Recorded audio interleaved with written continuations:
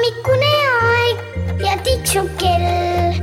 On hommikune aeg ja hing on hell. Küll on kurb, kui ärkama pea, küll tahaks magada veel.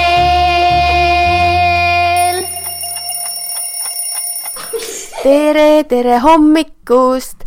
Siin on meil kirjanik Epp Petrone ja minuga rääkimas on täna minu naabritüdruk 8-aastane Laura ja naabripoiss 3-aastane, 3 aasta ja 5-kuune Robert.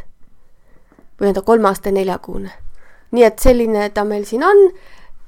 See on Roberti esmaesitlus meie hommikujutus ja ka nii noore inimese esmaesitlus. Tere, Robert! Ütle tere!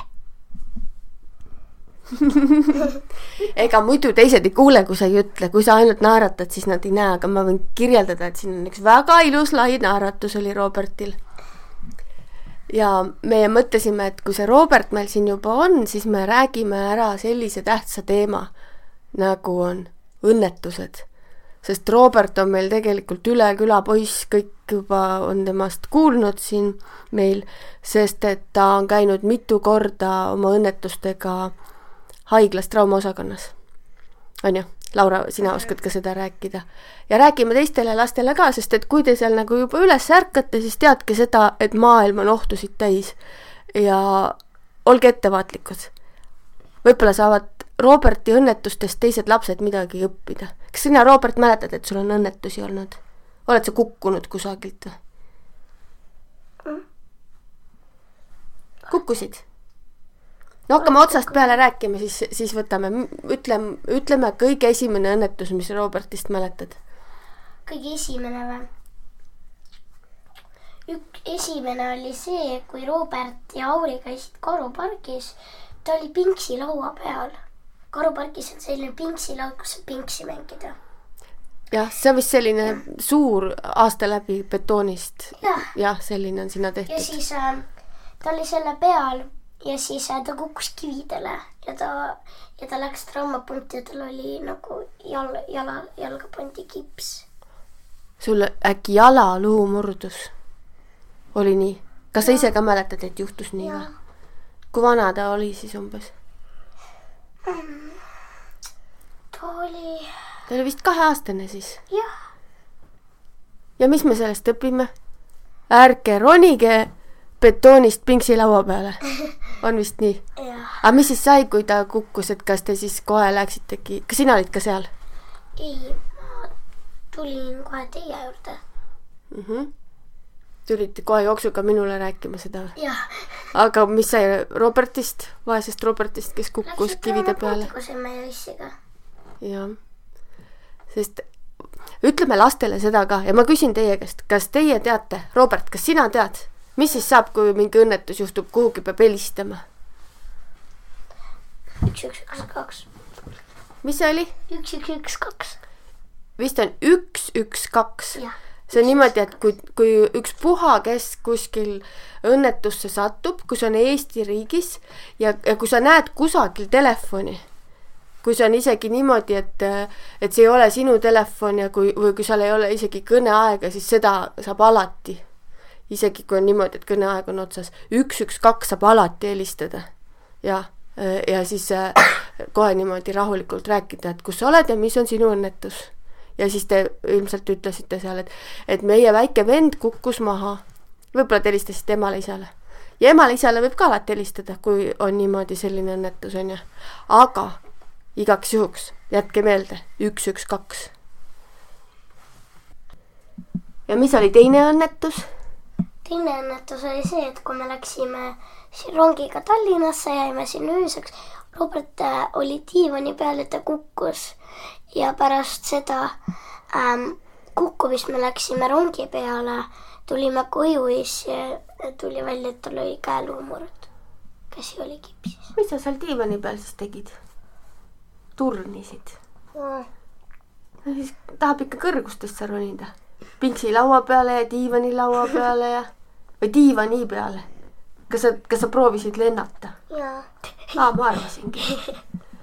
minu arust kõik lapsed tahavad lennata, võib-olla kõik suured inimesed ka tahavad lennata. Aga vaat ei saa lennata, me ei ole linnud. Kust see käsi tal siis katki oli? Siit kuskilt. Kas siis oli käsi oli kipsis? Teate, mis on kips? Selline kõva asi. Ta kandis sellist asja ka, kus oli nagu ümber kaela ja käsi oli niimoodi. Aha. Ja mis me sellest õpime? Ära roni diivanile ja ei karga. Ära ürita lennata. Ei saa lennata. Õppisid seda või? Robert on muidu küll jutukas poiss, aga nüüd on niisugune häbelik natukene. Kas sul veel mõni õnnetus on juhtunud? Jah, üks on veel. Et kui me läksime vanaema juurde, siis tal kukkus nagu tuline vesi peale, käe peale. Aga kuidas ta kukkus siis? Kas tal oli... Ma tean seda, et juhtub see linaasi vahel, kui on laudlina ja siis vaata lapsed hakkavad tõmbama laudlina ja tõmbavad koos laudlinaga omale näiteks keeva vee peale või või ütleme kuuma vee või. Kas seal oli laudlina ka või? Kogemata nagu tõmbas niimoodi seda. Kas seal oligi laudlina ka või oli lihtsalt tõmbas midagi? See nagu oli seal köögilaua peal ja siis ta tõmbas käele. Aga see vist ei olnud päris keev vesi väkki või? See oli tuline, aga ei ole nii tuline kui see ikka keev vesi. See oli natuke ikka tuline. Robert, kas sina mäletad, kuidas see juhtus või? Jaa. Oh soo. Ja siis tõmbasid ja kukkus sulle kõik see vesi peale. Miks sa tõmbasid? Juua tahtsid või? Kohvi vesi. Tahtsid kohvi maitsta? Jaa. Ja vaat, kas õppisid ka sellest midagi? Jaa. Et ei tasu liiga kuuma vett omale kaela valada? Jaa. Ega minul on ka seda juhtunud. Et näiteks hommikul oled alles hästi uimane, võtad kuumad asju ja siis ajad natukene omale kuskile sinna peale. Aga mul on õnneks ainult paar tilka kokkunud, aga äkki ikka nii vastik. Ja ega see on jah, tuleb tugevat kätt hoida on ja siis vaikselt peab õppima seda, ega kus sa pääsed. Ja et ütleme, kõige hullem oleks see, kui see vesi oleks keenud. Sest et siis on see, et siis tekivad 3. astme põletused. Siis on see, et kohe, siis kui teil näiteks juhtub selline asi, et te tõmbate endale keeva vee, siis tuleb kohe helistada 112. Sest et keev vesi on ikkagi väga ohtlik. Ja siis on see, et tegelikult on esmaabikarp peaks olema, et mida siis peale peaks panema omal sellele haavale.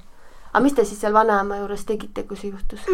Siis kohe, kui ta selle tõmbas peale, siis vanaema pani nagu külma vett alla käele. Siis ta vahetas riided ära. Siis me panime mingit kreemi, siis me panime sideme.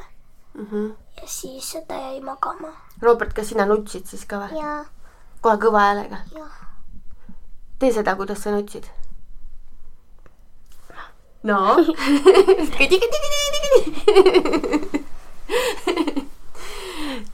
Ikka niimoodi, tuli kõva hääl välja, natuke kõvem kui praegu. On nii? Ja siis arsti juurde läksite või ei pidanudki minema? Ei, kuna tal läks nagu... See oli õnnelik õnnetus. Siis tal oli natuke punane, aga enam siis väga ei olnud. Seda kreem on meil ikka veel alles. Mina tean ühte sellist vananaist, kellel ma käisin külas ja siis tema rääkis sellise loo, et kui tema oli laps, ta tõmbas omale keeva vee ja siis näitas ta armid siiamaani alles käe peal. See on nagu päris hull asi, kui see juhtub.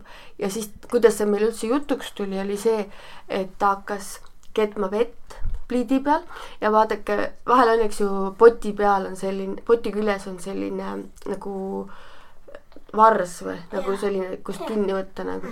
Ja ta keeras selle kohe kaugele ära sinna, et see minul oli laps Maria kaasas, et laps ei saaks võtta. Sest et vaata, kui laps sellest tõmbaks niimoodi, siis ta tõmbaks selle omale peale, aga kui see on keeratud sinna seina poole, siis ta ei saa tõmmata.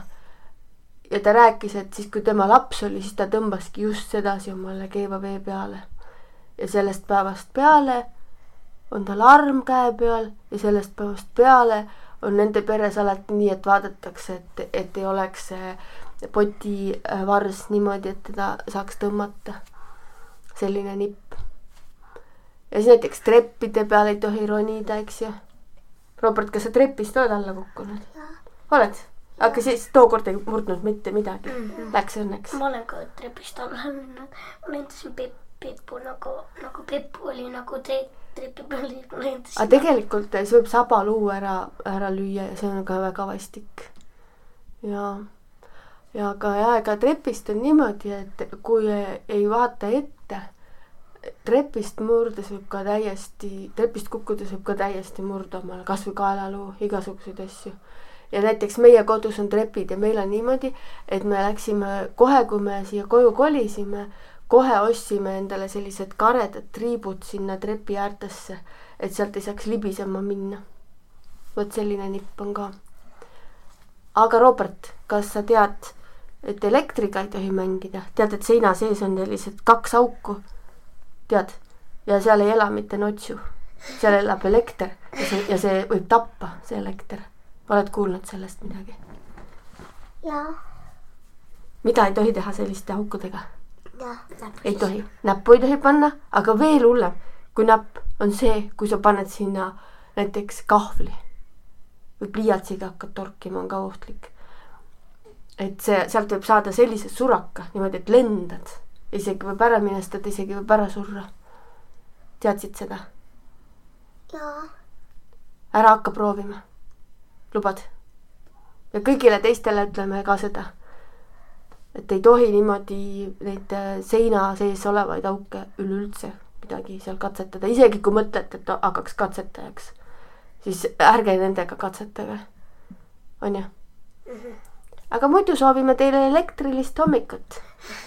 Ülekantud tähenduses. Et te ikka seal üles ärkaksite ja... Robert, kas sa vahel tuled veel meiega juttu ajama? Jaa. Järgmine kord räägid rohkem? Lubad, et õpid rohkem sõnu selgeks ja hakkad iga päevaga rohkem rääkima. Jaa. On selline plaan? Jaa. Teeme nii. Aga siis järgmise korrani. On hommikune aeg ja tiksub kell. On hommikune aeg ja hing on hell. Küll on kurb, kui ärkama pea. Küll tahaks magada veel.